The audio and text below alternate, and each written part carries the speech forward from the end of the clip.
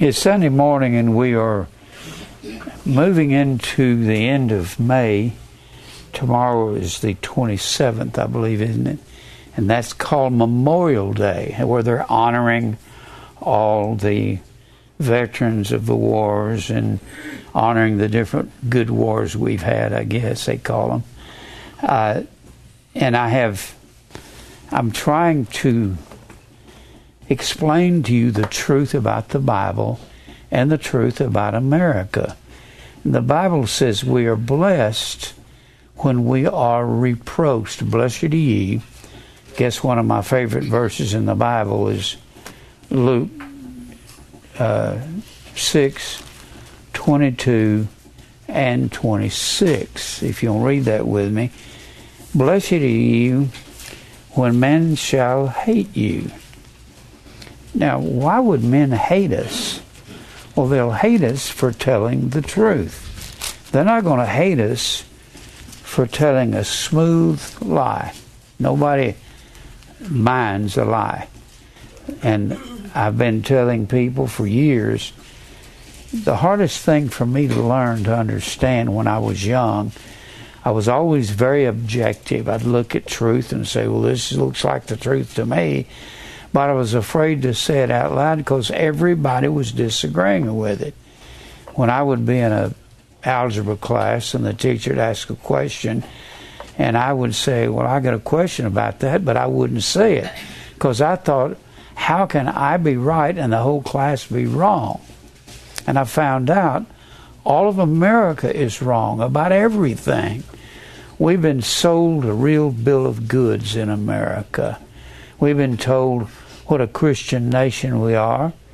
We've never been a Christian nation, not even from the start. First of all, George Washington, Ben Franklin, and Thomas Jefferson were not Christians. They said they weren't. They were self-avowed. That means they said it themselves that they were deists. Oops, let me erase this. They were deists. A deist is one who believes in a deity, but he doesn't necessarily believe in Jesus as a Savior. Now, I've got all kinds of information on these guys. They weren't at all what we were told. They were deists. Deist comes from D-I-E-T-Y. A deity is a god. And they believed there were gods out there. Ben Franklin said he believed there was more than one God. Ben Franklin was an idiot, a total moron. Why we got his image on 50-cent pieces is beyond me. Why he's on anything. Why Thomas Jefferson is. Why George Washington. George Washington was a thief. That's capital T-H-I-E-F. Thief. He stole 10,000 acres of Indian land because he could. There had been a document issued by the Pope when Columbus came here, and Columbus, being a Roman Catholic, was given to him by the Roman Catholic Pope and by a Roman Catholic King and Queen of Spain, Ferdinand and Isabella. They were given what was called the doctrine of discovery. Now, you can get this book over at Barnes and Noble. Discover. The Doctrine of Discovery is the title of the book. It will tell you how this document was given to Columbus by Ferdinand and Isabella, directly given to them by the Pope, and he said that any Native Americans in America, they didn't have souls, they were not human beings. You could go in and you could take the land, wherever you put your flag, you could claim it for. You had to be a Caucasian, European, Roman Catholic to claim the land. And anywherever they could put a a flag. And the thing about it is, this doctrine of discovery has not been repealed. It's still on our books. That's why we can go anywhere and just claim to take things in the name of God and in the name of Jesus. The only thing is, America doesn't serve the Jesus of the Bible. It's the wrong Jesus they're going after. Well, this doctrine of discovery was propagated by Jefferson. They were told all you had to do is place a flag on a river. Everywhere that river went, you could on the banks of a river, everywhere that river went, you were claiming that for your family or for your government. That's what you're doing. And later on, other men got behind this. Andrew Jackson drove 150,000 Cherokees out of Georgia and drove them to the Indian Nation in Oklahoma. 4,500 people died in that big movement of the Indians, and there was like 150,000 that came right through Nashville, right down the Trail of Tears. The Trail of Tears runs down the highway on the other side of the river, coming up from Lebanon. It's that highway there. I don't even remember what you call it. But it's the Trail of Tears. It came right through Tennessee, and they drove these Indians out there, took their land in Georgia, and Andrew Jackson was behind it. When Thomas Jefferson, TJ we'll call him, when he sent these people out west, they said you could take over any land that was being ruled by people that were less than white Caucasian Europeans, Catholics. Any land. That would include Mexican land. That would include, we actually took Texas, New Mexico, California, and part of Colorado from the Mexicans and said, we're possessing this under what we redid this doctrine of discovery and called it manifest destiny. This was a work. Manifest destiny was a patriotic thing. It says that God wants us to run all over America and take any land that is being ruled by these heathens like Mexicans, blacks, and they didn't have souls. That's what they said during the days of slavery. Black men didn't have a soul. They said the same thing about the American Indian. He didn't have a soul. You can kill him, take his land. It was a bunch of Caucasians. Should I say, it was a bunch of Assyrians. Something else. The Assyrians were between the Black Sea. You say, Jim, you sound like you got something against white people. Well, I do. It's not because they're white, though, that I have something against them. It's because they outnumbered everybody else, and they were in charge. Whoever's in charge is corrupt. There's an old saying, power corrupts, and absolute power corrupts absolutely. You cannot be in charge and have death to self, daily cross, self-denial. Can you? No way. You can't be a Christian being in charge. You have to become infamous. Now, everybody wants to be famous in America, don't they? What do you mean by famous? Well, you have to be famous if you're in real estate.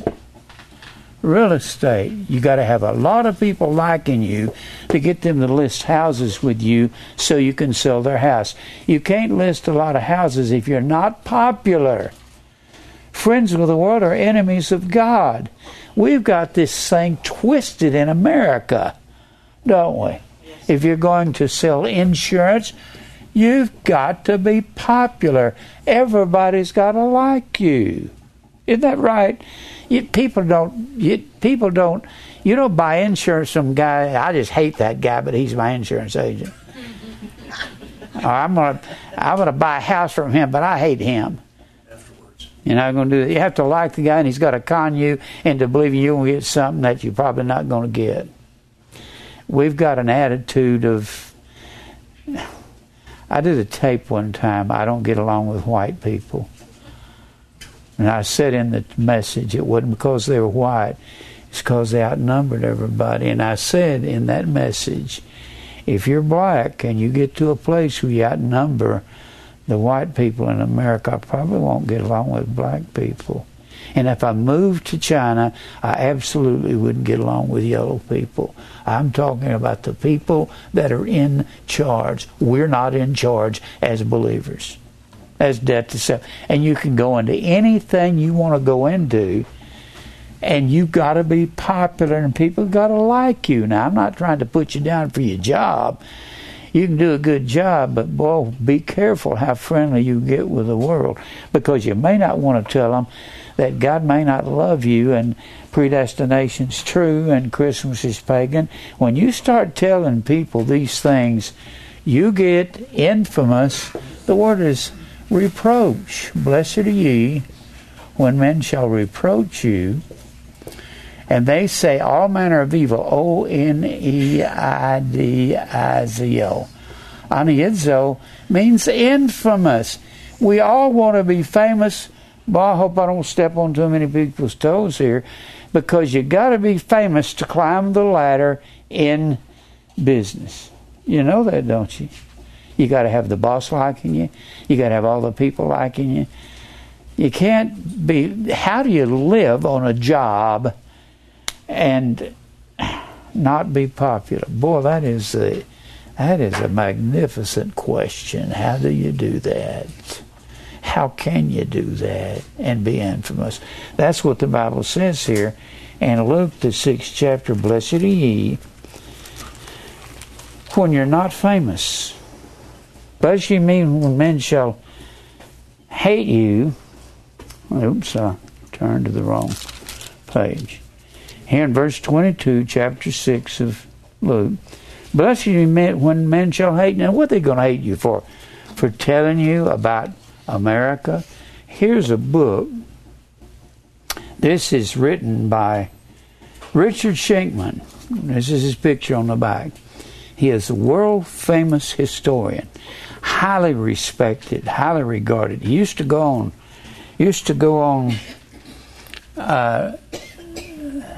what's his name? Show every night.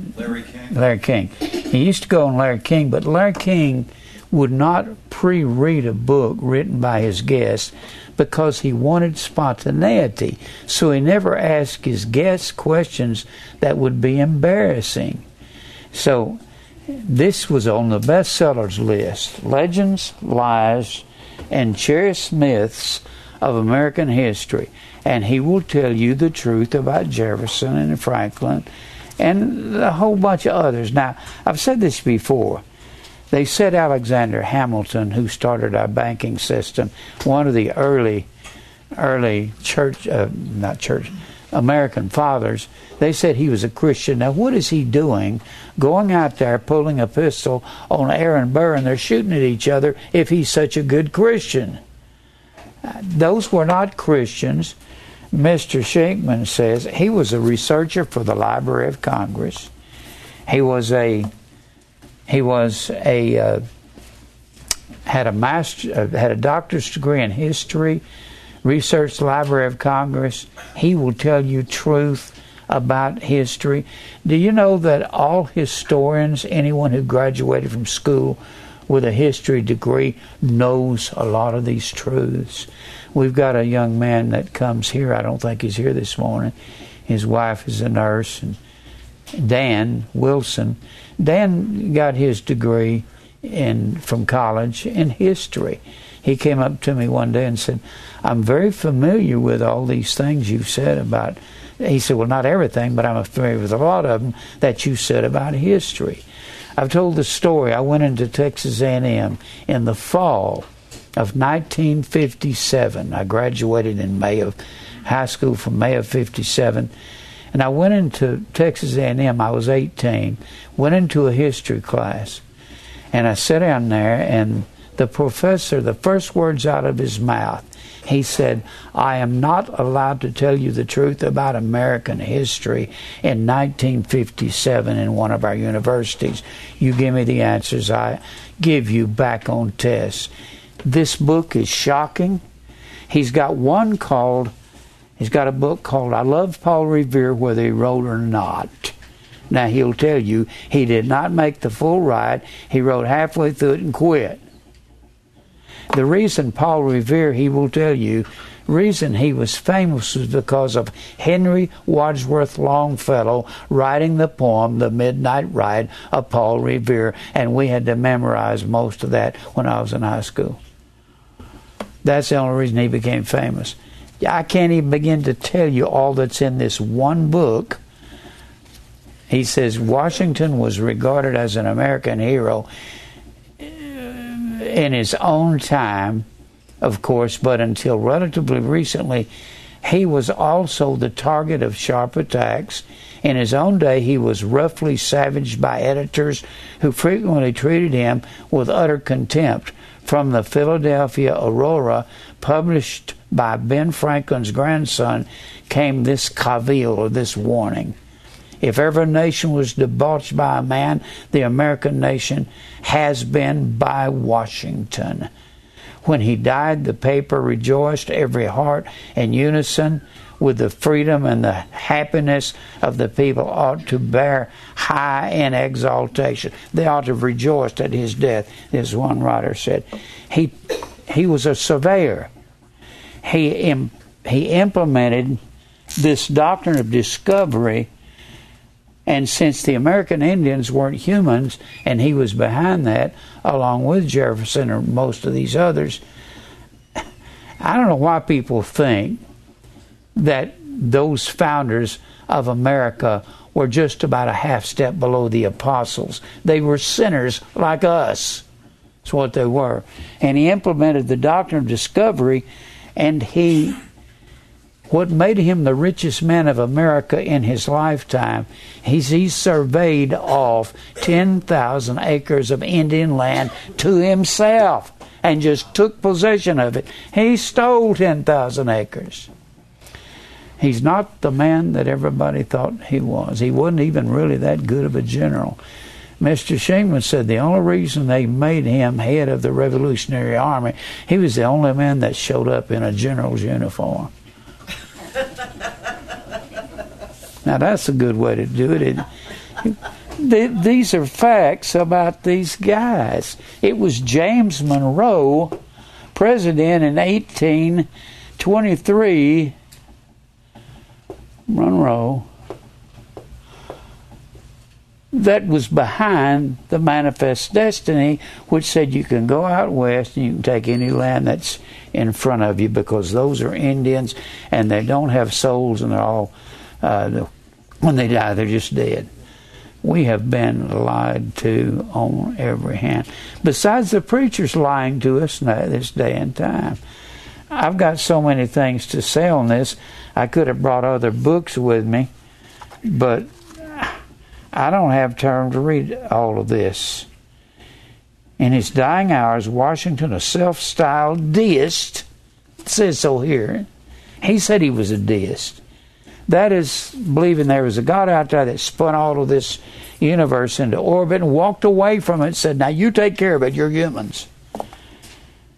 Never mentioned God or religion, and he left no money for religious causes in his will. Franklin is said to have believed in the divinity of Christ, but is also reported to have thought that there might be other gods as well. How can you believe in the divinity of Christ and believe in other gods? He apparently believed strongly in afterlife when his brother John died in 1756. Franklin told grieving relatives not to be too anxious, since all would eventually be joined in some kind of heaven. Why should you and I be grieved of this, he wrote, since we are soon to follow. Everybody gets to go to heaven when you die. I think he kind of propagated that for the world today.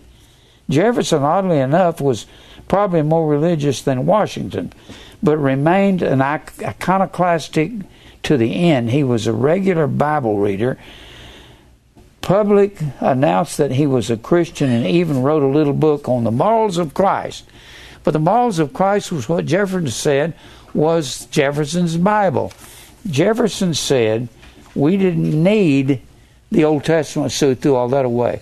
He said we didn't need any of the epistles, and he dismissed them, and he took the four Gospels, Matthew, Mark, Luke, and John, and he took a razor blade and cut out all references to the resurrection, to the virgin birth, and to miracles. Cut them out. And he ends his Jefferson's Bible. I got a copy of it at home. Didn't bring it with me. And he ends the Bible. They rolled a stone upon the door and walked away. And that's the end. No resurrection. Jefferson was a heathen. He would die and went to hell. But also thought Christ's statement was defective because when he was crucified, he hadn't yet reached his peak development as a thinker. What? Hamilton poses special problems. He was religious at the beginning of his life and at the end, but not in the middle. They were just pagans. If you get one of these books, you can't hardly put it down. You start reading, going, oh, good grief. I was down here at Rivergate one time, buying some shirts and goods. The guy waiting on me in his 50s, and I said, what'd you do before you started working here? And he said, I was an American history teacher in high school. I said, well, then you know the truth about Jefferson and Franklin and the rest of those guys. And he started hum-hawing, going, well, you know, everybody's got a right to their beliefs. He had been seduced by that, being an American history teacher. How can you believe this stuff? I am not patriotic.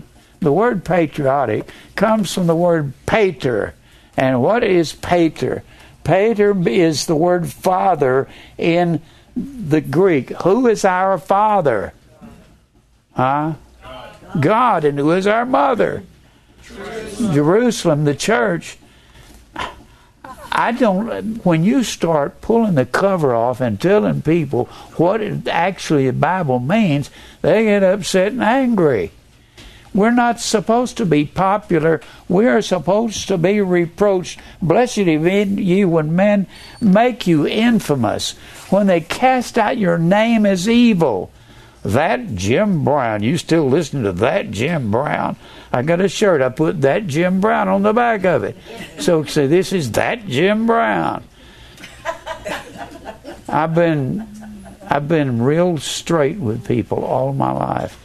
When I was in gospel music, I had one of the famous gospel singers. You would know who I'm talking about. Well, he's in a group of country singers. They used to be gospel. And he stopped me in one of the restaurants in Nashville one time. Said, come here, Jim. This is what I was still in gospel music. He said, when you go into a church, don't talk about us and tell people about us. You can't just tell people about us. We've got to follow you into some of those churches. I said, well, if you didn't live the way you live, I wouldn't say anything. They don't want you to say truth. My doctor told me, Dr. Lepolis, my cardiologist, he said, you won't never be a politician, not as plain as you are. No possible way. Now, what are we supposed to be? We're supposed to be infamous. When you start telling people the truth about the Word of God, this angers people and upsets them. Now, let me read the rest of that verse. Blessed are you when men shall hate you, when they shall separate you from their company. How do they do that in our day and time? How do they do that? You tell them Christmas is ChristMass, it's Roman Catholicism, and it was against the law to celebrate Christmas 300 years ago in America, and people will say, but we don't do it that way now. The Bible says, I don't care how you do it, don't do it at all. Don't do Easter. Don't do any of these unholy days. I can't even begin to tell you. I've got all these things written down. It's going to take me weeks to go through them. The Bible says that the tree of life is our mother, and that Jerusalem, heavenly Jerusalem, is our mother, and that God's our mother and father and brothers and sisters are those who do the will of the Father. That means those of us who are believers, we're going to tell the truth and live in it. I am just sick of the lies in America from the preachers, from the politicians, from the teachers. They don't really care about what the truth is. The scripture says in Proverbs 15, that second verse, that a wholesome tongue, it's going to take me a long time to go through this. A wholesome tongue is a tree of life. There's not hardly any wholesome tongues in America. Wholesome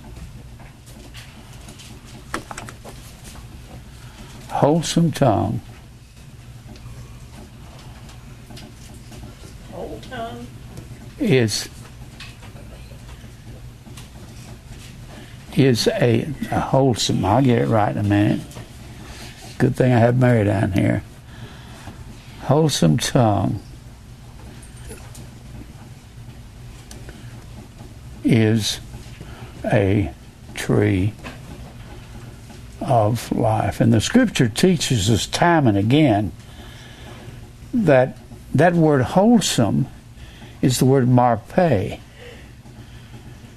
It means uncorrupt. I don't believe in anything they do to celebrate these holidays. They're celebrating a bunch of men that were not Christians and were not believers. Mr. Shankman tells us that one third of the Revolutionary Army deserted. That those men did not sit around talking about how patriotic we are. They did not do that. They talked about women and food. He said that was their everyday conversation. Let me be plain. About sex and food. That's what he said their conversation was. They wasn't any different than the men today. Mr. Jefferson said the book of Revelation was the ravings of a maniac. That's what Thomas Jefferson said about Revelation. He was crazy. He did not, even Mr. Shankman will tell you, he wasn't even looked upon as a church father during his day and time. He was considered a real slick con businessman. He said he didn't believe in slavery, but he said he couldn't run his nail factories without slaves. That was Thomas Jefferson, the man that everybody likes to go see the Jefferson Memorial. Mr. Shankman said once they built the Jefferson Memorial in Washington, D.C., he became so entrenched in the people's mind that every generation has a group of people that try to bring him off that top rung of the ladder, and he said he's impossible to dethrone. He's so buried in the people's minds. Well, see, I believe all have sinned, and that includes our so-called founding fathers.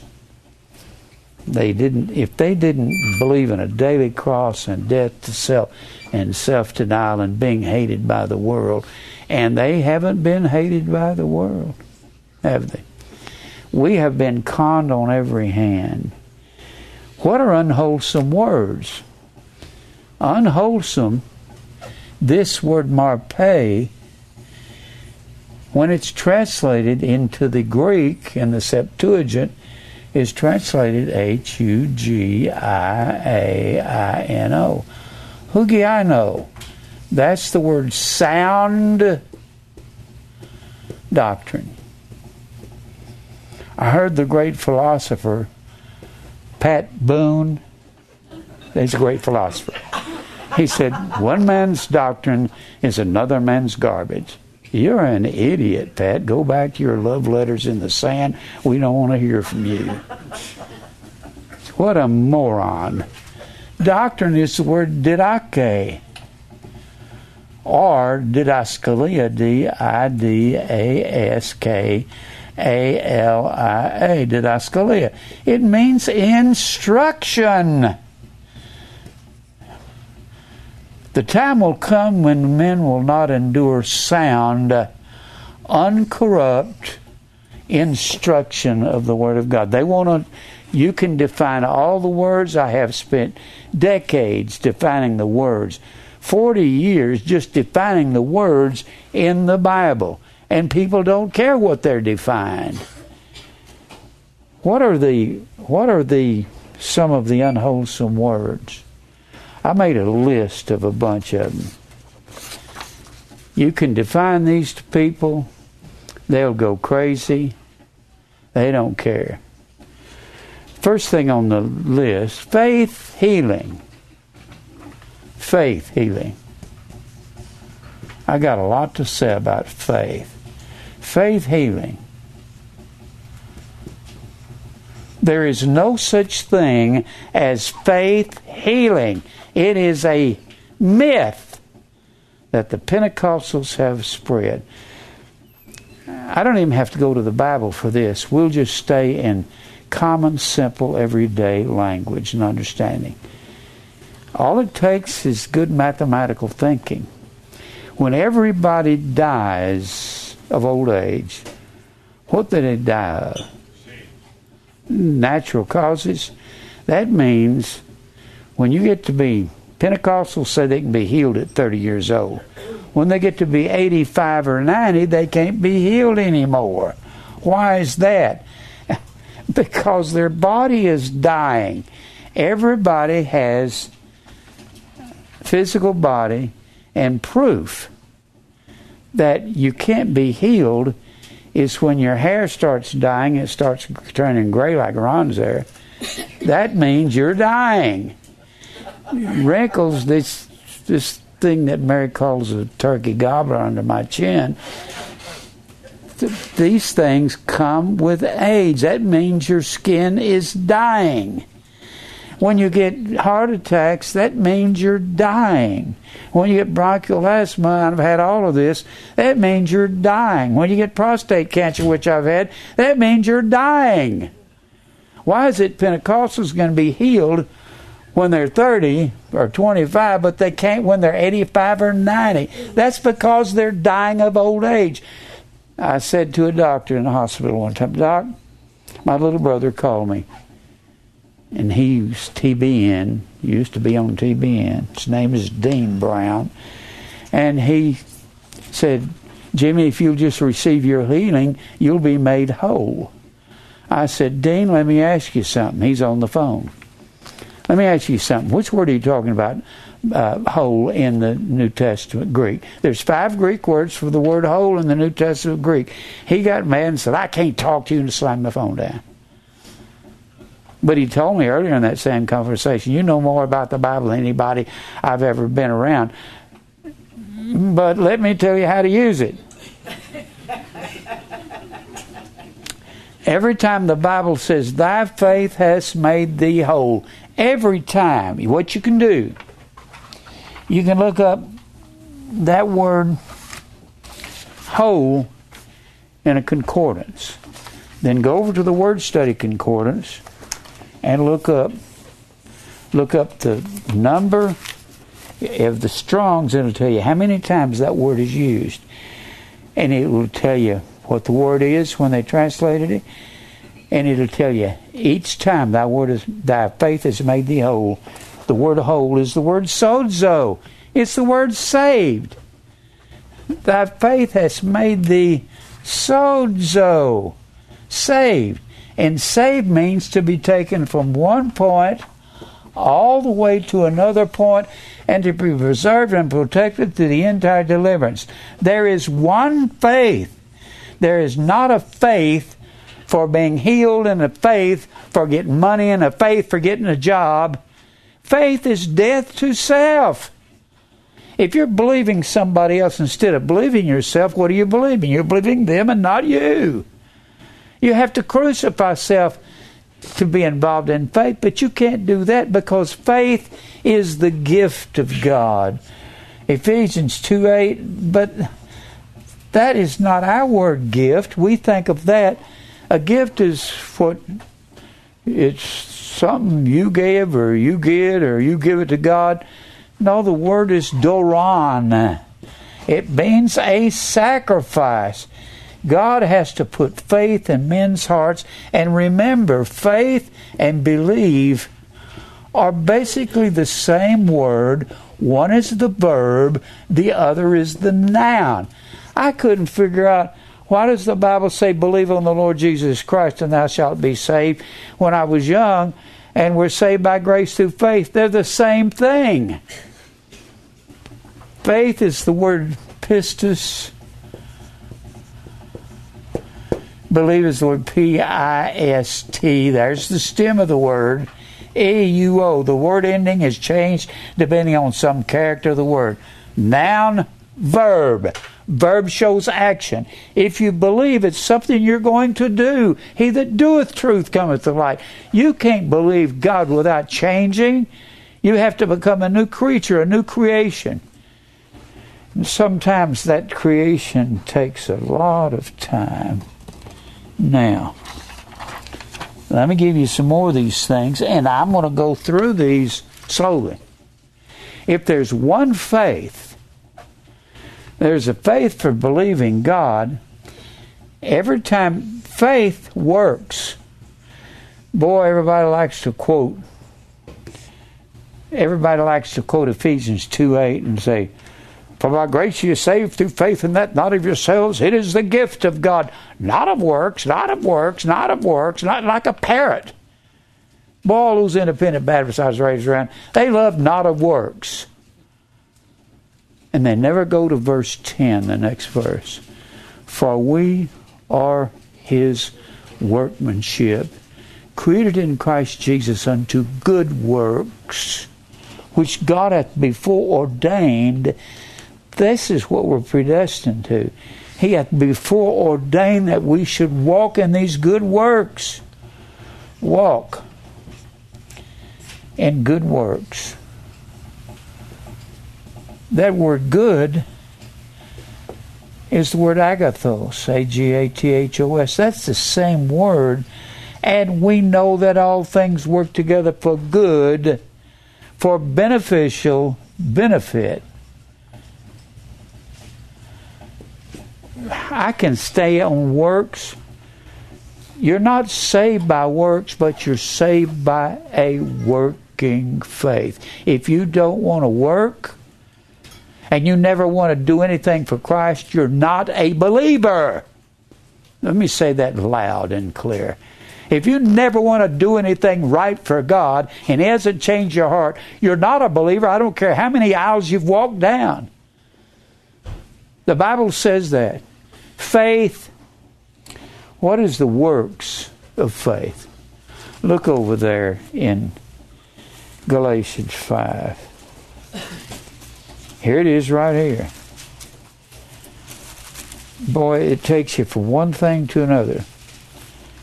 Galatians, the 5th chapter.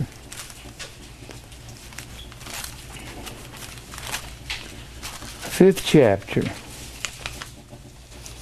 5 and verse 6. For in Jesus Christ neither circumcision availeth anything, nor uncircumcision, but faith which worketh by love. It doesn't say faith works by liking people. That's not what it says. Faith works.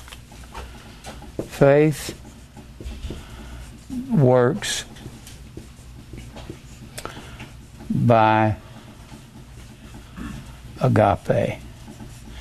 See, you're going to have to find out which word that is. You got two words that have been ambiguously translated to L-O-V-E. They are not the same word, and what amazes me, some of the best scholars in America, when they write them down, they write them and say, well, one is interchangeable with the other. No, it's not. One is the word phileo. We get the word philos, philia, and they all mean to have affection for. A philos is a friend that you have affection for. And Jesus said, you are my friends under one condition. that you do the things that I say. You cannot be a believer and have belief and not change your... You can't change your life. God has to change your life and change your heart. Otherwise, you can't go to heaven one day, and you're not a believer. Does that make any of you question whether you're doing right or not? Yes. Boy, it did me for a long time. But if you wrestle with it and you fight with it, you remember you got two people in you. You got the inner man and the outer man. The outer man wants to keep living for self. The outer man is the flesh. Paul talks about the inner and the outer man all through his writings, particularly in that 7th chapter of Romans, also in the 4th chapter of Ephesians, also in the 3rd chapter of Colossians. He says, put on the inner man. Put on enduo. E-N-D-U-O. Sink into clothing. And we only got... And here's another word that you talk about unsound doctrine. It's some of the worst doctrine out there, and that is water baptism.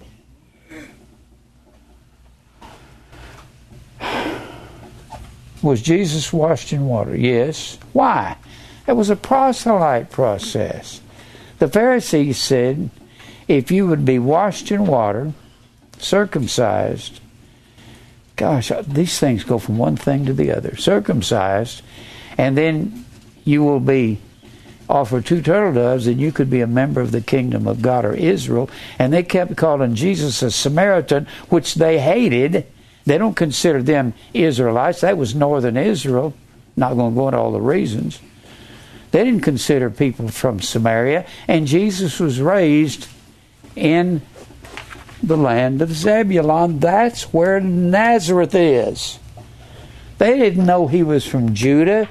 So if he would be washed in water and perform the doctrines of the Pharisees, they would have to listen to him. That's why John the Baptist said in John the 1st chapter, this is why Jesus was washed, that Christ might be made manifest to Israel. So the Pharisees would have to listen to him.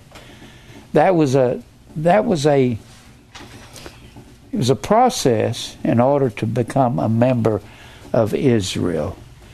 So, there's one faith, there's one Lord, one baptism. What is the baptism? Here's something that will make Baptists and Church of Christ angry.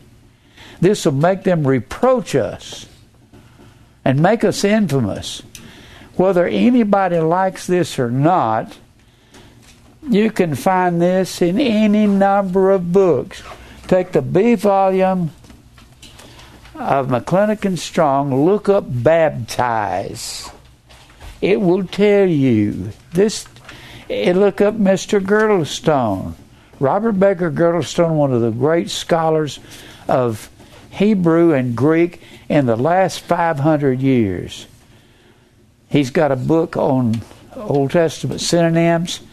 He will tell you that when the translators came to baptize, they were stymied. They didn't know what to do. Because baptize was not a verb that we've made it into. He says baptize was an infinitive. That's exactly what McClintock and Strong says in the B volume. He will say that this was a verbal noun. Well, I thought you said it was infinitive. A verbal noun is an infinitive. Verbal noun. It is a noun nonetheless. It has verbal character. It means that the fluid comes from an outer source. And he says, Mr. Girdlestone, it says it has two meanings. It means to cover. To cover does not mean to dip.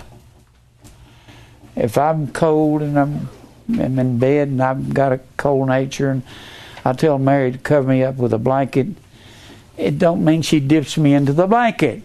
She pulls the blanket over me. That is to cover, and he says it means to stain or to dye. An infinitive is the condition of something after an action has been taken upon it. When the Bible says, when Peter in Acts 10:48 commands those people at the house of Cornelius to be baptized in the name, to be baptized is an infinitive. How do you know that? Well, you can look that up in an analytical lexicon. You have to be interested to find out. It's an infinitive. And it means to cover, to stain, or to dye. I'll tell you what you do. Get your concordance. If you got an old one, they've modified some of these new ones. Look in your concordance, look up baptize. It will say baptizo, to cover.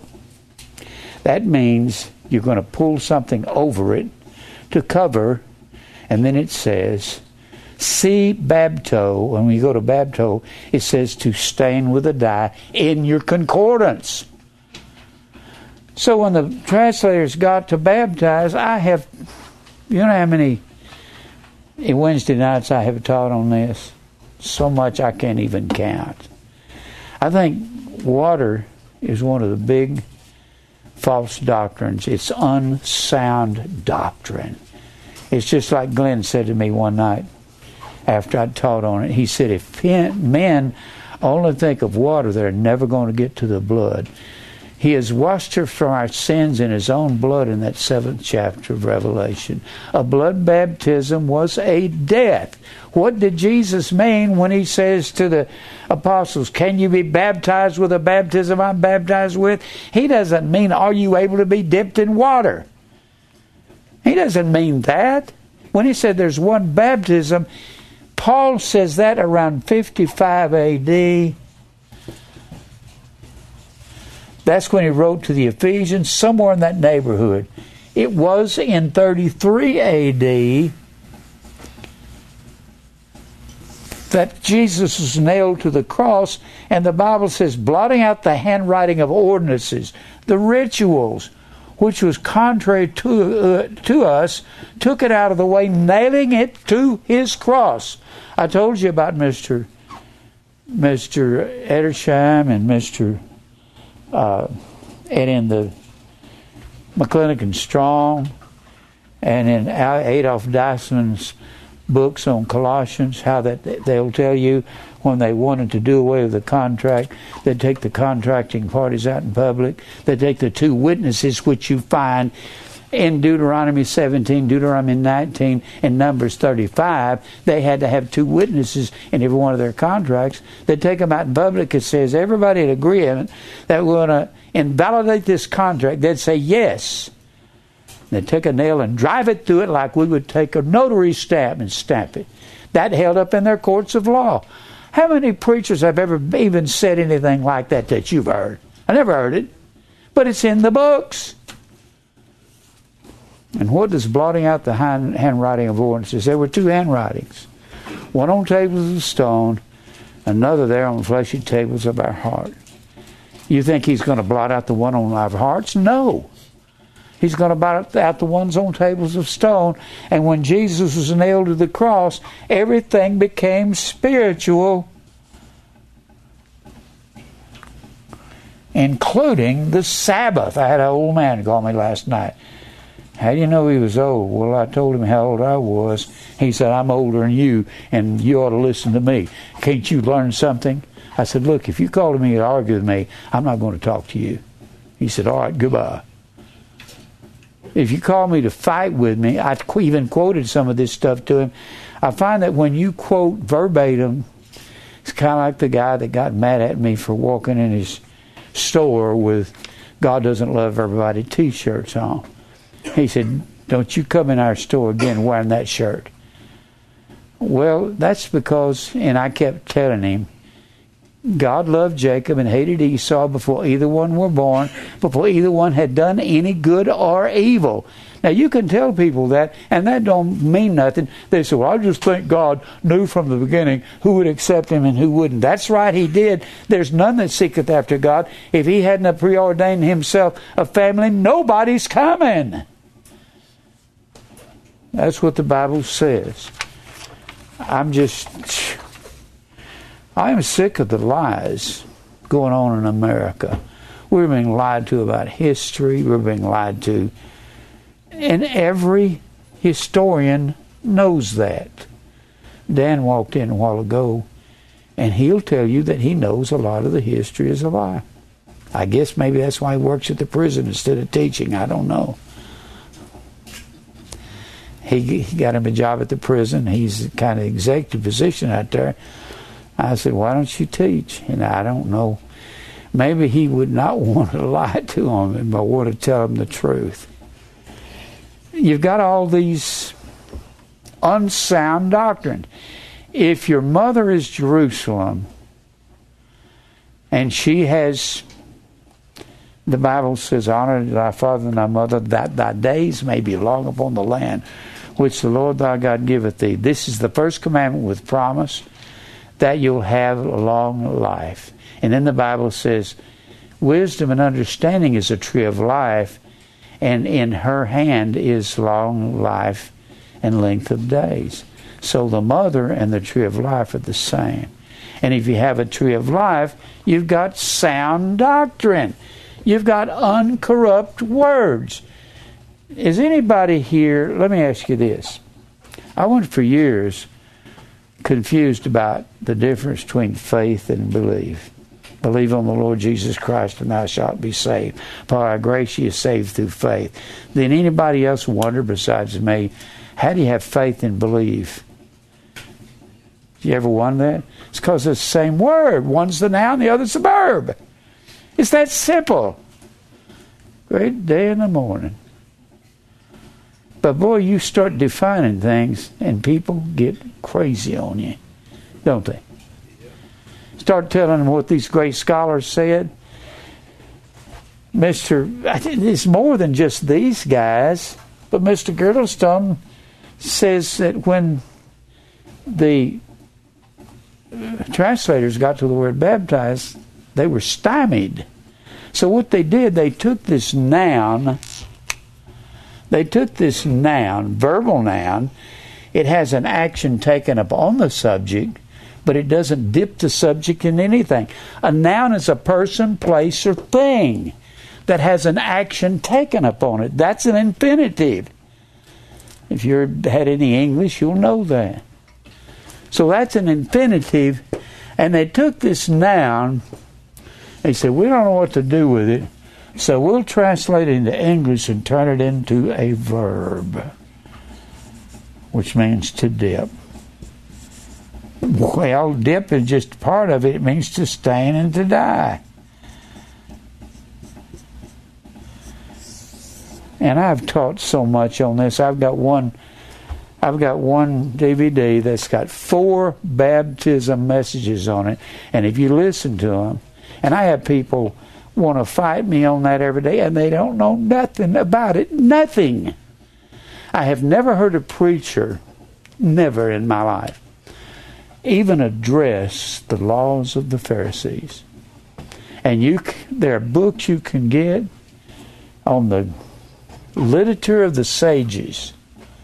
Literature of Sages, Volume 1 and Volume 2, 1 and 2.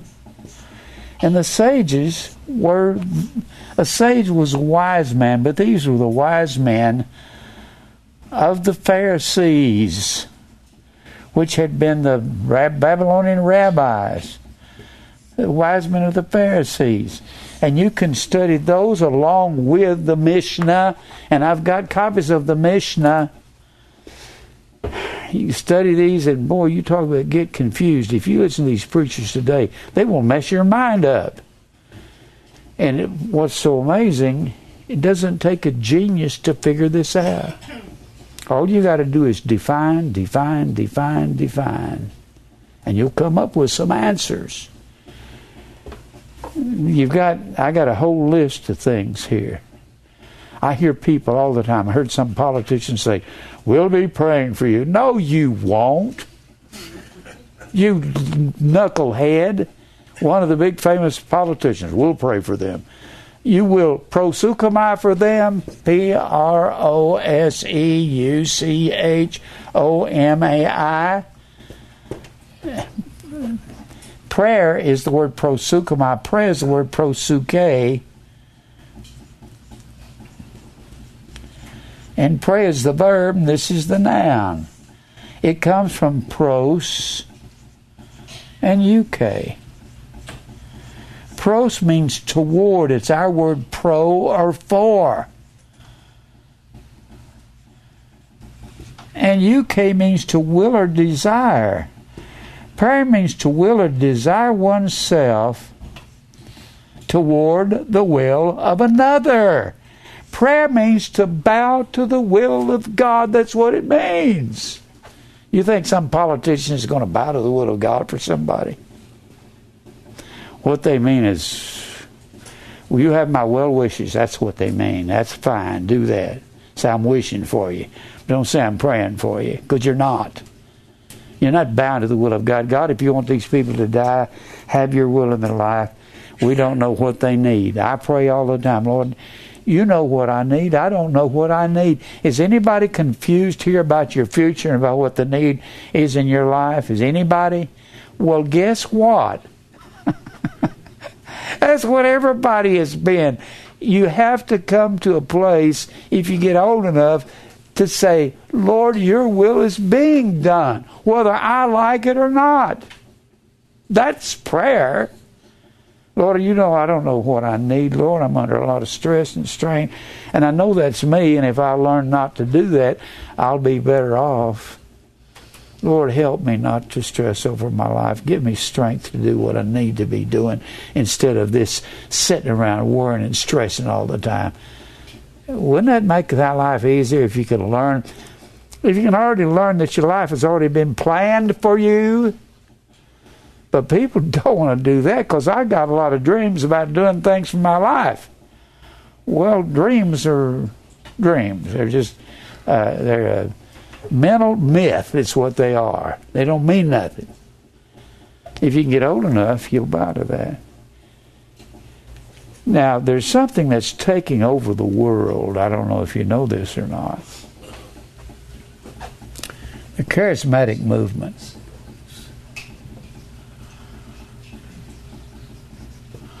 Now, there's error in that. Charis is the word grace. And the charismatics don't have the grace of God. Grace, charis, means unmerited favor.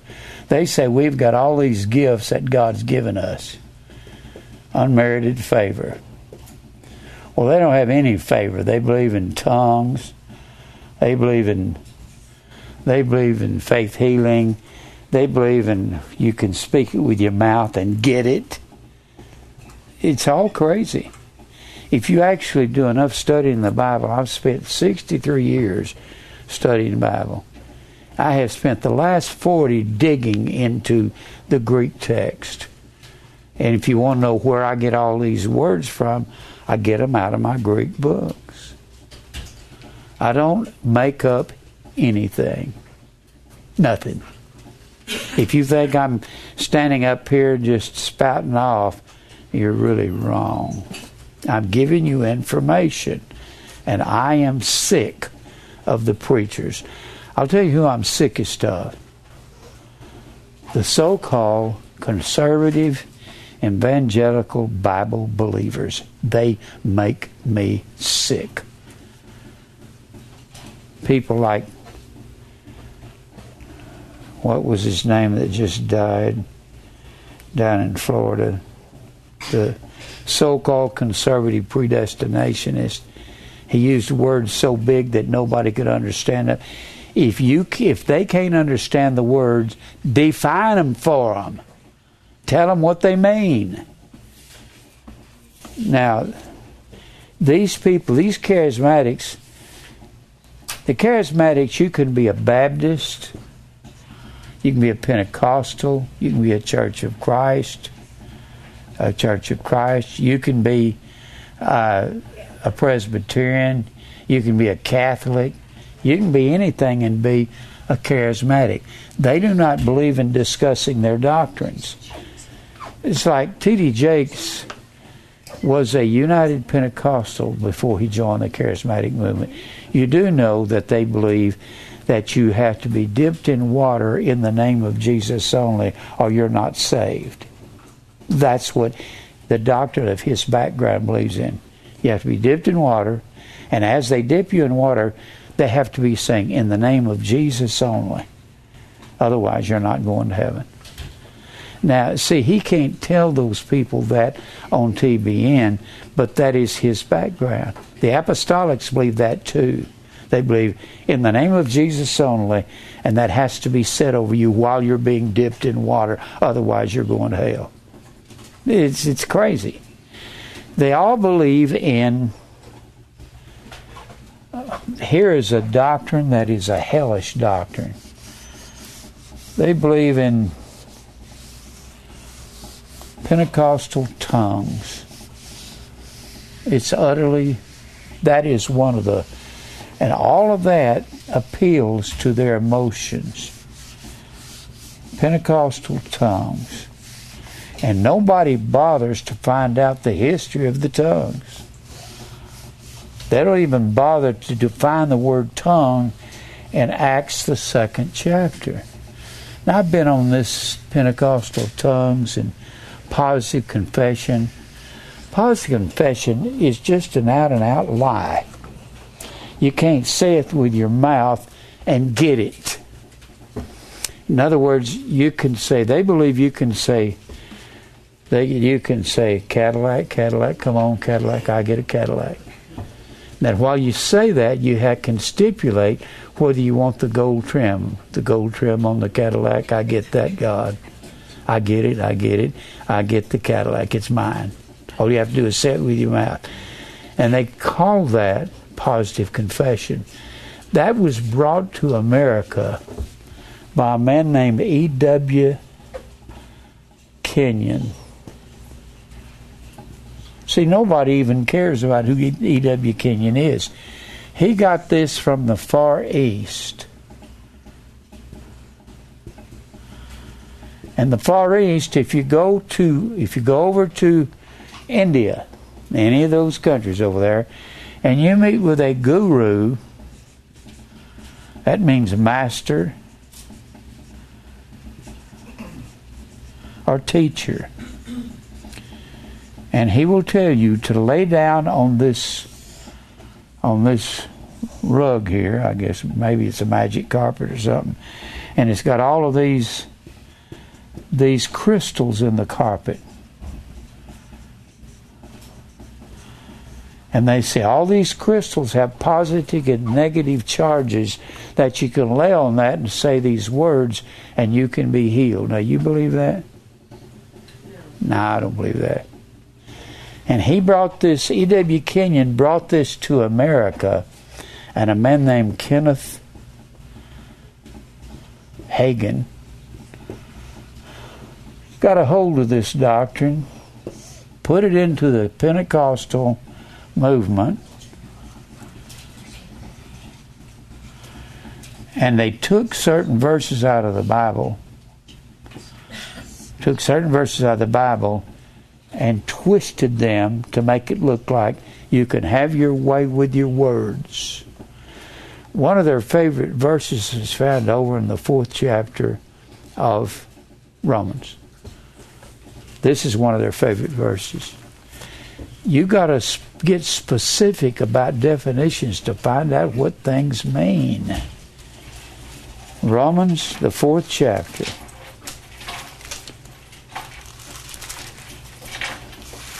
Now, I haven't studied this a little bit. I have buried my head in my books for the last 40 years, sometimes 30, 35, 40 hours a week. That's why I can remember. I don't remember everything I read. I only remember a small portion of what I read. Now, here in the 4th chapter, this is one of their favorite verses. 4th chapter of Romans.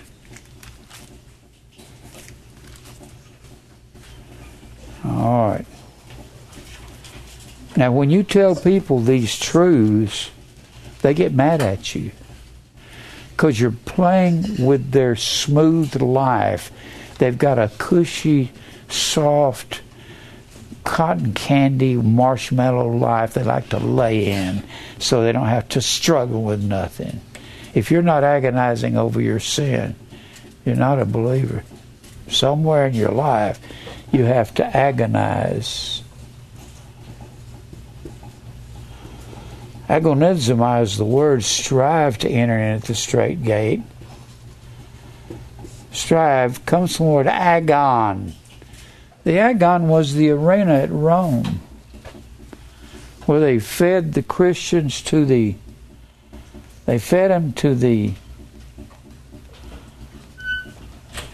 gladiators, turned them loose on the lions. Here it is right here. This was the agon, that great big coliseum there. It came around here like this, and they fed the Christians to the lions. Agonizomai. And that's not your choice. That's an imperative mood. How can you tell that it's an imperative mood? Don't just come up and say, is that an imperative mood? You have to look it up in an analytical lexicon. It'll say IMP. Means it's a command. Well, if Jesus is the one saying agonize, and it's a command, is every one of his commands going to come to pass? Huh? If he's not commanding anybody except he that hath an ear to hear. When the Bible says, let him hear, that's third person singular. Let him hear. And that's also an imperative mood, akuo, A-K-O-U-O. The hearing ear and the seeing eye, the Lord has made even both of them. So when you strive, you have to agonize. You're like you're in an arena with the lions. The lions are the Baptists and the Pentecostals, and they're out to get us. And they're going to feed us to the lions or the gladiators. And you have to be agonizing over it. You're agonizing over this outer man and want to retain him, and you don't have any right to retain the outer man. Now, this is one of their favorite verses. And when you expose them, they don't know what to do. They've got many favorite verses they have. This is one of the top verses. Talking about the Lord, that the faith of Abraham, who is the father of us all, there in verse 16, the last phrase, as it is written, I have made thee a father of many nations. That's God talking. Before him whom he believed, even God who quickeneth the dead. Only God quickens the dead. You can't make yourself alive with your will. We were born, John 1:13, not of blood, nor of the will of the flesh, nor of the will of man, but of God. That word will is thelema. In John 1:13, it means determine. Or determination. You're born by the determination of God and who will be his children. Not by your will. You have to have faith, but you don't have any. None seeks after God, and if God doesn't put faith there, which is death to self,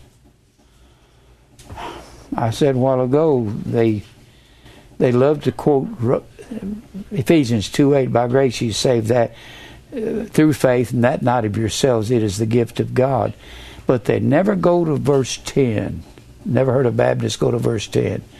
For we are his workmanship. His, possessive pronoun. Workmanship.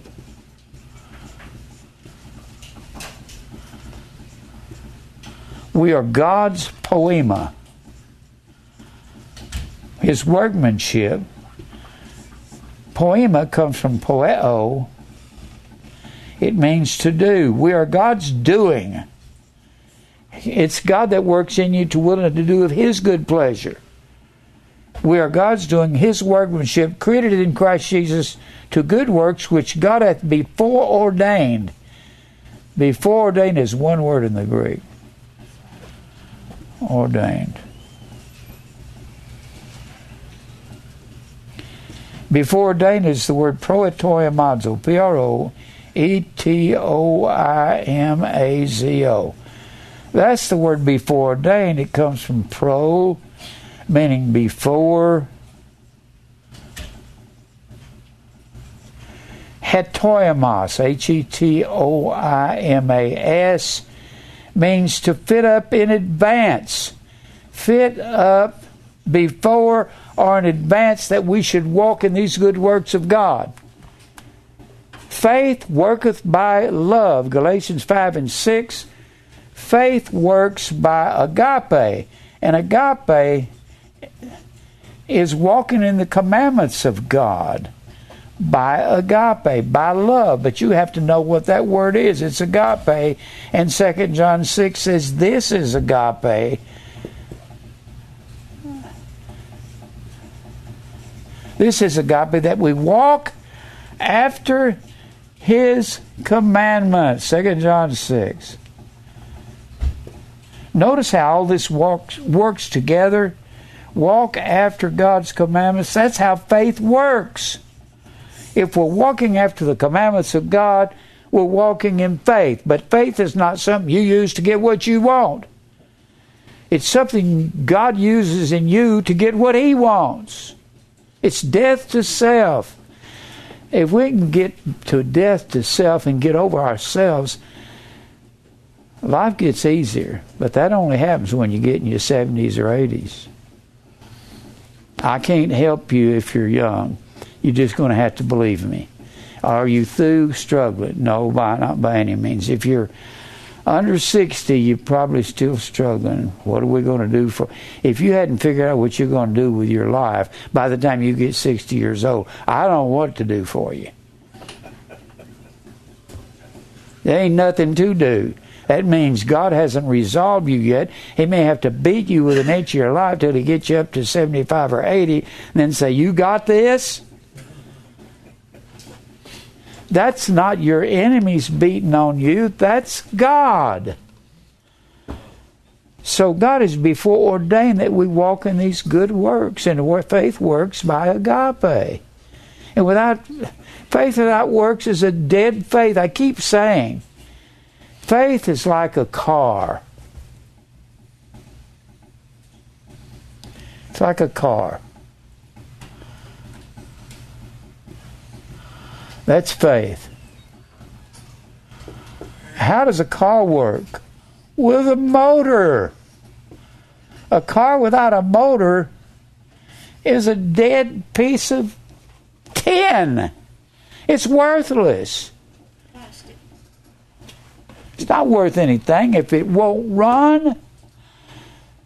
Your faith is a dead faith if it doesn't have a motor, and the motor is agape. Walking in the commandments of God. That's what the Bible plainly says.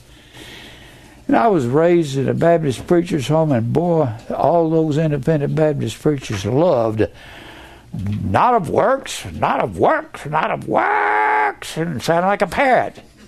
They said that over and over and over again. You ever been around one of those people? That means they don't know nothing about nothing. And I'd just rather go fishing to have to go to one of their churches on Sunday morning. Here, not of works, lest any man should boast. We're not going to the next verse. We are His workmanship.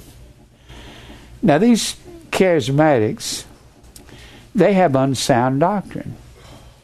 How much time do I have, Mike? 20. It may take me a long time to get through this unsound doctrine. I'm going to go through the spiritual Sabbath again, because if you believe that you're supposed to keep the Sabbath as it was kept in the Old Testament, nobody believes that. The Sabbath is spiritual. I don't have time to go into it right now because I can't do it in 20 minutes.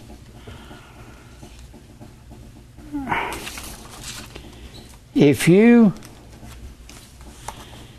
go to a restaurant after you go to church, if you keep a seventh-day Sabbath or you keep a Saturday Sabbath, There were more Sabbaths than that. Sabbath, Shabbat, meant rest. It didn't mean seventh. Every one of the holy days, Passover, Pentecost, and Feast of Ingathering, they weren't always on the seventh day, but they were always Sabbaths. And the first day after the Passover was a Sabbath, and 7 days later was a Sabbath. Now, if you're going to keep a Sabbath, you got to keep them all. And you got to do it the way they did it.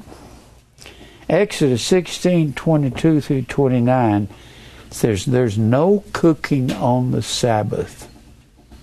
No cooking. You cannot go to some restaurant and let a cook there at the restaurant cook for you and you contribute to his breaking of the Sabbath. Okay? Right? And no one does any work on the Sabbath. In Exodus 31, if you do any work, if you move a TV across the room, you have to die, okay? It's ridiculous. You can't go out of your house. In the 16th chapter of Exodus, the Bible says, let every man abide in his own place on the Sabbath. Don't go nowhere. Don't go to church. Don't go listen to some preacher preach, because if you do, you'll get into a 4-cylinder car. Now, you won't be breaking the Sabbath as much as you'd be in a 6-cylinder or an 8-cylinder. Because each one of those cylinders is going to fire every few seconds. And when you do, you're going to be starting fires in each one of those cylinders and those cylinders.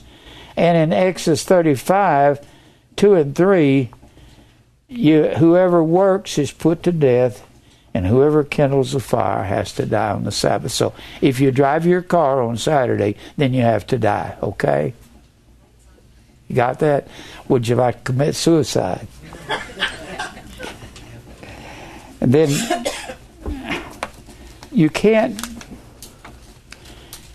have any pleasure on the Sabbath. No pleasure. Isaiah 58:13 says, no pleasure or opinions on the Sabbath. No Saturday afternoon football. No basketball. No driving. No going to the car races. None of that. There is no... And Jeremiah 17:21 says you can't have any burdens on the Sabbath. You can't pick anything up. They couldn't do anything but lay on a blanket in their house or some kind of a nap situation. That's all they could do. They had to stay at home. Is that how you want to keep the Sabbath? The priests were over there violating the Sabbath, and yet they were guilty, as the Bible says. They were in there working, offering offerings on the Sabbath day, but they didn't have an audience of people saying, amen, praise God. Didn't have that. People, they want to talk about God would cause all the new moons, the feast days, and the Sabbaths to cease in Hosea 2:11. Now, I'm going to go through this when I get ready to teach on the spiritual Sabbath. Spiritual Sabbath has to do with believing in the sovereignty of God and predestination. Because when you believe, if you can come to a place where you can stop worrying and being concerned about where you are in life, about whether you're accomplishing what you should, if you can come to the place of saying everything is the will of God, and you can rest in it. The word Sabbath means rest. And the Bible says those people in the wilderness that murmured against God, they could not enter into God's rest. And that word is katapasis. That's the spiritual word, and God calls that spiritual rest, He calls it the Sabbath. And they couldn't enter into God's rest in the 3rd chapter of Hebrews because of unbelief. And God had to kill everybody from 20 years old and upward. That was military age in the army of Israel. It had to be 20. And when God told all of these soldiers to go in and spy out the land of Anak, and they came back and said, the Anakims are too big for us, they're tall, they're gigantic men, and we can't whip them. God said, just for that, you were up there 40 days spying out those people. I'm going to put you a year for a day and make you 40 years in the wilderness until I kill off everybody that didn't believe me, that was 20 years old and upward, as of the time they got to Kadesh Barnea. That was at the beginning of their journey. And the Bible says they couldn't enter into God's Sabbath or into rest because they didn't believe God. You know what worry and stressing out over your job or whether things are going to work out or not, you know what that is? That's sin in our lives. Has everybody conquered that yet? Thank you, Dee, for shaking your head no. We haven't conquered it, have we? Will you conquer it? If you can get as old as Milton, you can. Because you get 95 and you don't care whether it works or not. You get old as Betty, and Betty had a car and she couldn't drive anymore. She couldn't get C, so she just gave it to the ministry to give it away. And it was a real nice car. I can't use it. Take and give it to somebody that can. When you get to be 90, you're not going to care about these things that you care about now. I'm 80, and when I was in my 40s, particularly in my 30s, I was a basket case because I wasn't getting where I thought I ought to be in life. Then I ended up here teaching the Greek and the Hebrew from a pulpit, and if you'd have told me that when I was 20, I'd say, that won't ever be. I'm not even interested in that.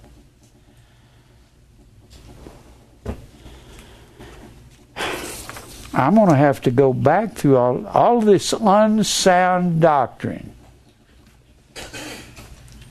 Tongues is unsound doctrine. Pentecostal tongues is an out and out lie.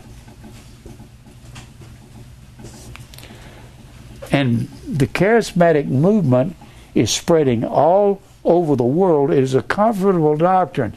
It's not a blasphemous doctrine. It's not the one that makes you infamous. Everybody wants to be in it because they got an easy way to live. Look at this Romans 4. God quickens the dead and calls things that be not as though they were. Something that was not, you can find that in Jeremiah 31:15, Genesis 42:13, Jeremiah 10:20. You can find it all through the Bible, Proverbs 12:7. Something that was not was something that was dead. And this is not talking about you can call things that be not by saying with your mouth, Cadillac, Cadillac, come on, Cadillac. It'll tell you the next verse what it's talking about. Who against hope. Abraham had no hope. His loins were dead. Sarah had no hope. She didn't ovulate anymore. She couldn't have children. And God turns to Abraham and says, you're going to have a son. And it's not possible, but it's possible with me. And the Bible says, who against hope believed in hope, that he, Abraham, might become the father of many nations, according to that which was spoken, so shall thy seed be. And he says this all through the Old Testament. It says it in Romans 9:7, Hebrews 11:18, Galatians 3:8 and 16. He talks about the seed of God will be called in Isaac. Isaac was raised from the dead loins of his father, the dead womb of his mother. And he considered not his own body now dead, neither the deadness of Sarah's womb. And God quickened her womb and quickened his loins. And he was 100 years old and she was 90 when Isaac was born. That's what that's talking about. That's not talking about, say, Cadillac, Cadillac. What does a Cadillac have to do with these verses right here? There's nothing. And what amazes me is people don't even look. And being not weak in faith, he considered not his own body now dead when he was 100 years old, neither the deadness of Sarah's womb. That's calling things that be not. He staggered not at the promise of God through unbelief. Unbelief is the word apistis, A-P-I-S-T-I-S. Pistis is the word faith. The alpha privative negates the word. It means no faith. He didn't have no faith. He had faith. Believed God. And there's dozens of other verses where these guys just get crazy and go to, and they take the Word of God and twist it. And they don't know that you got two different words for tongue. But I never have heard a Pentecostal say that at all. You have the word glossa and the word dialectos. I'll have to go over this again. I've done a lot of this on Wednesday night. I've got a lot of tapes on it. I got a message. I got one DVD that's got 4 tongues messages on it. You have the word dialectos.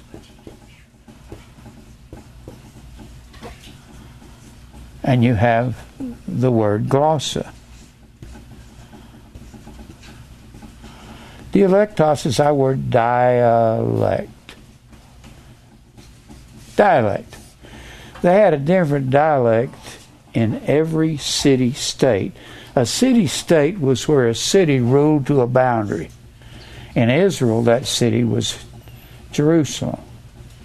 When you got into northern Israel, they had a northern dialect of the Greek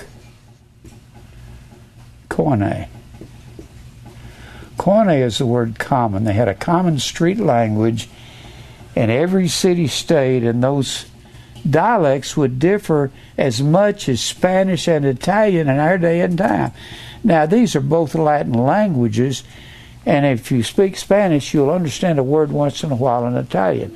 I don't speak Spanish, but I'll recognize words when somebody's speaking Spanish once in a while. But just because you can speak Italian don't mean you can speak Spanish.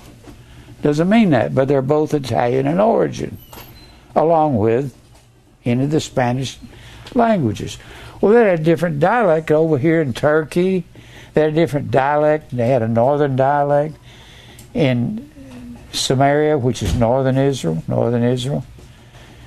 And when Jesus comes to the apostles and tells them, at the end of his life, he resurrects from the dead, he goes into northern Galilee, goes into a house where they are, walks through a wall, it appears to them. He could do that, you know. He was Jesus. And he tells them to go into all the world and teach all nations.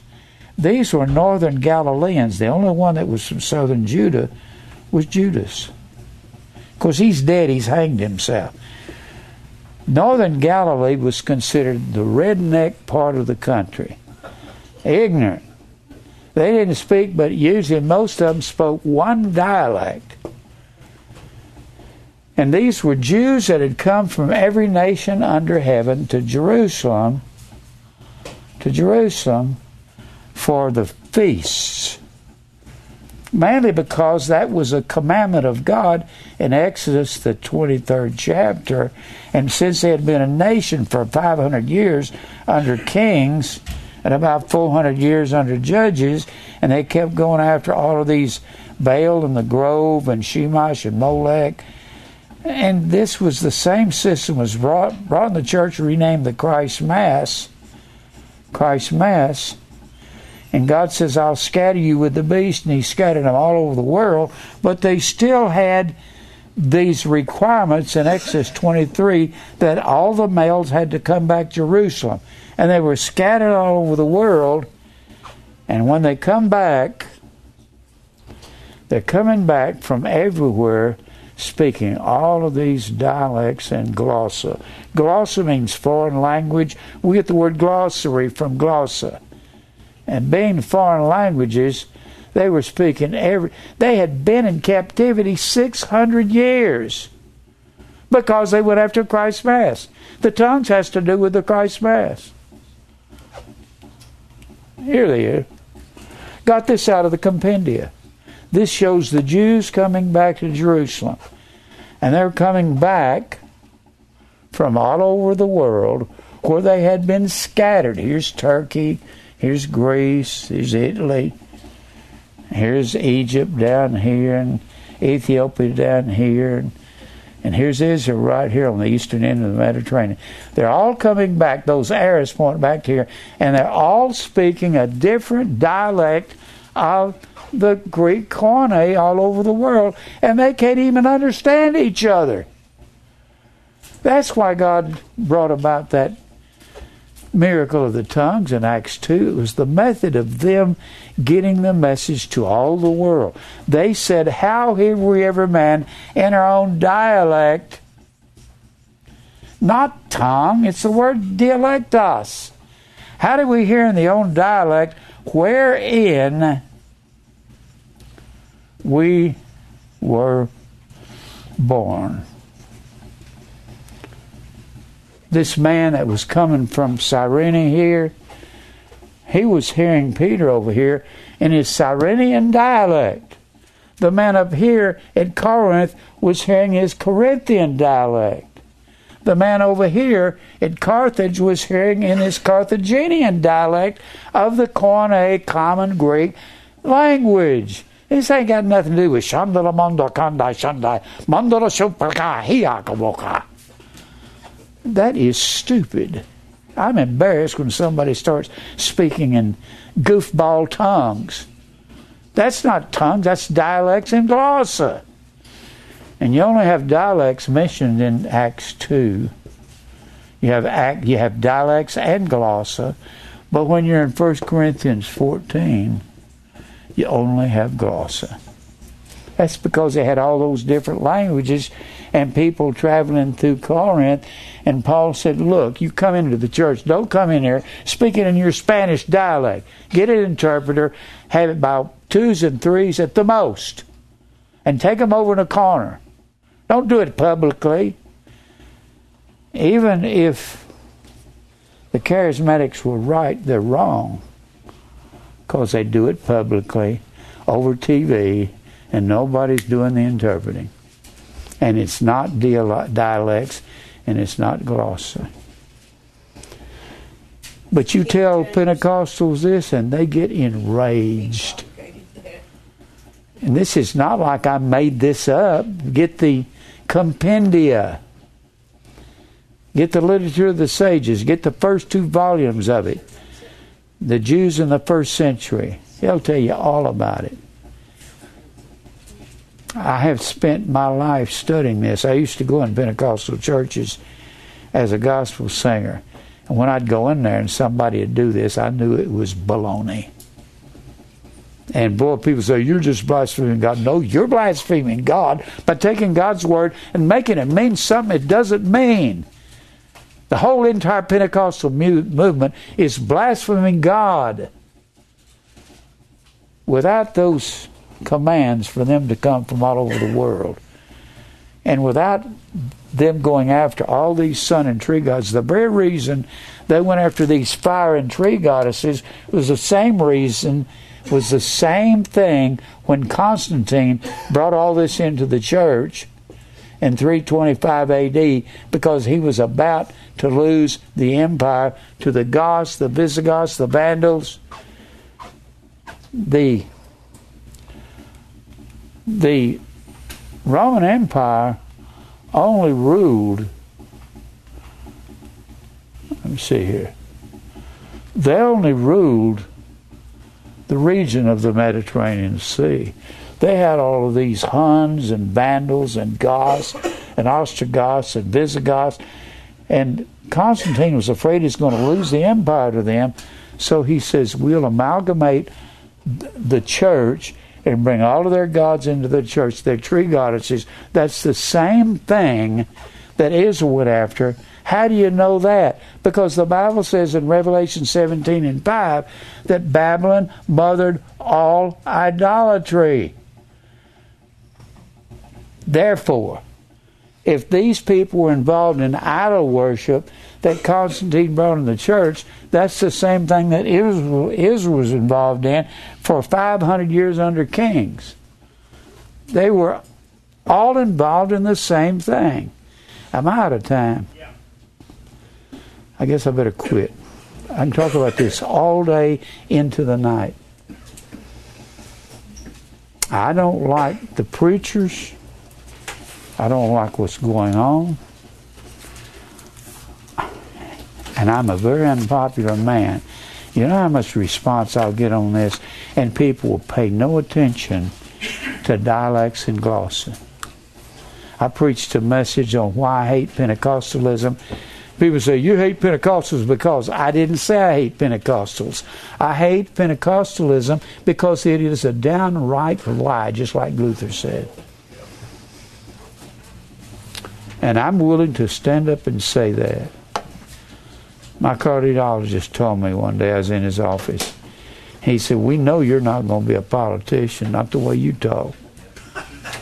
I said, no, I'm not. I'm going to level with everybody. I level with him. I told him one day, I said, I really like you, Dr. LePolis. I hope God deals with your heart to believe him someday. Because I like you. He's likable. And he picks at me all the time. He said, you don't think Jesus is going to make you well just because you're a preacher, do you? I said, no, I don't believe that. Now, when you're my age, you got my health problems. The reason I got my health problems is because I don't have enough faith to be healed, I guess. Stupid. That's a dumb doctrine, isn't it? It's great. It's insane. I heard that Kenneth Hagin, when he was dying, he had Copeland in the room. He had Jesse Duplantis in the room, and that he said, boys, I think this faith healing, I think we've been on the wrong track. And Jesse Duplantis said, well, it works for me, and he stomped out. No, it'll work till you're old and falling apart. I don't like that guy. Anybody that makes jokes about the Bible, I don't like them. Let's pray. Father, thank you for truth. Help us to understand that we're in the middle of the apostasy. It's here, full force. We're hearing it on every hand from every area.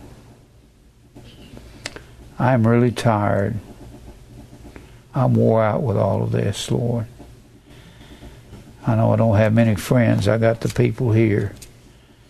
But out in the world, people want to destroy this ministry. Thank you for truth. Fight our battles. I don't feel like fighting anybody. I'll say your truth, but when it comes to the fight, Lord, that belongs to you. The battle belongs to the Lord. We'll praise you for everything that you do. In Christ's name, amen. I got a whole lot of other things that's false doctrine.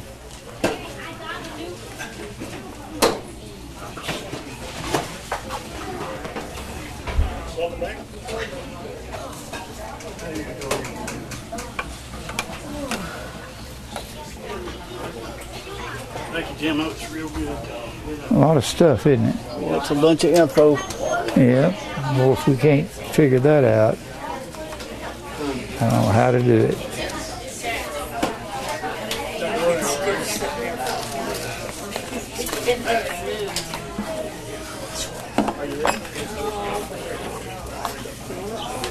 Ooh. That's a blister. It's a blister. I don't care what it is. I can't get it off.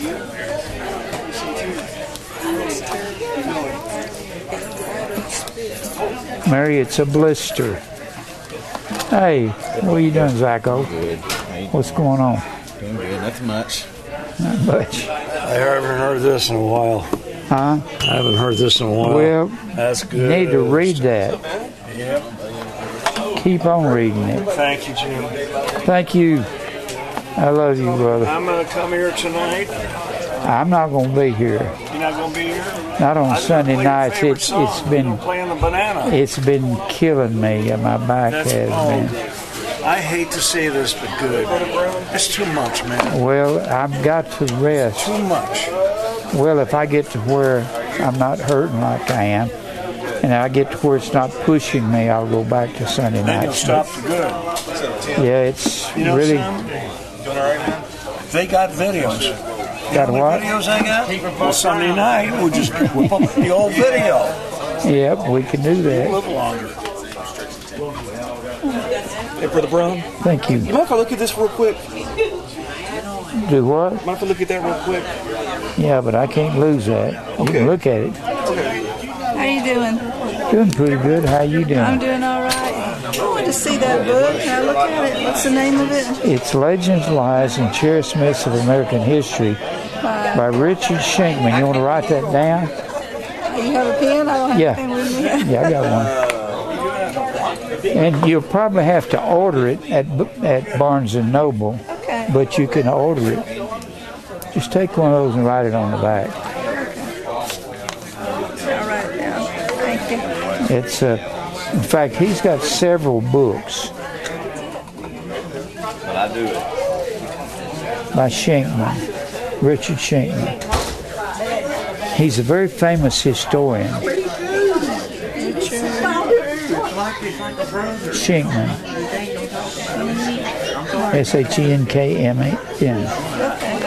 Schenkman. He's got one called I Love Paul Revere. Whether he wrote or not, he tells you about all these things that didn't happen in our history that they wrote in our history books.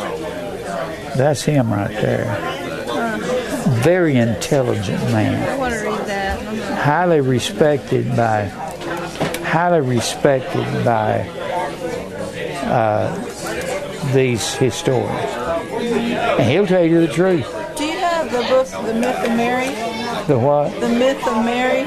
Yeah, but that's hard to get a hold No, of. I've got one. Do you? I finished reading it, and I didn't know if anybody wanted to have it and read it too. Okay. I finished it. Well, If they do, just tell them. okay, I will.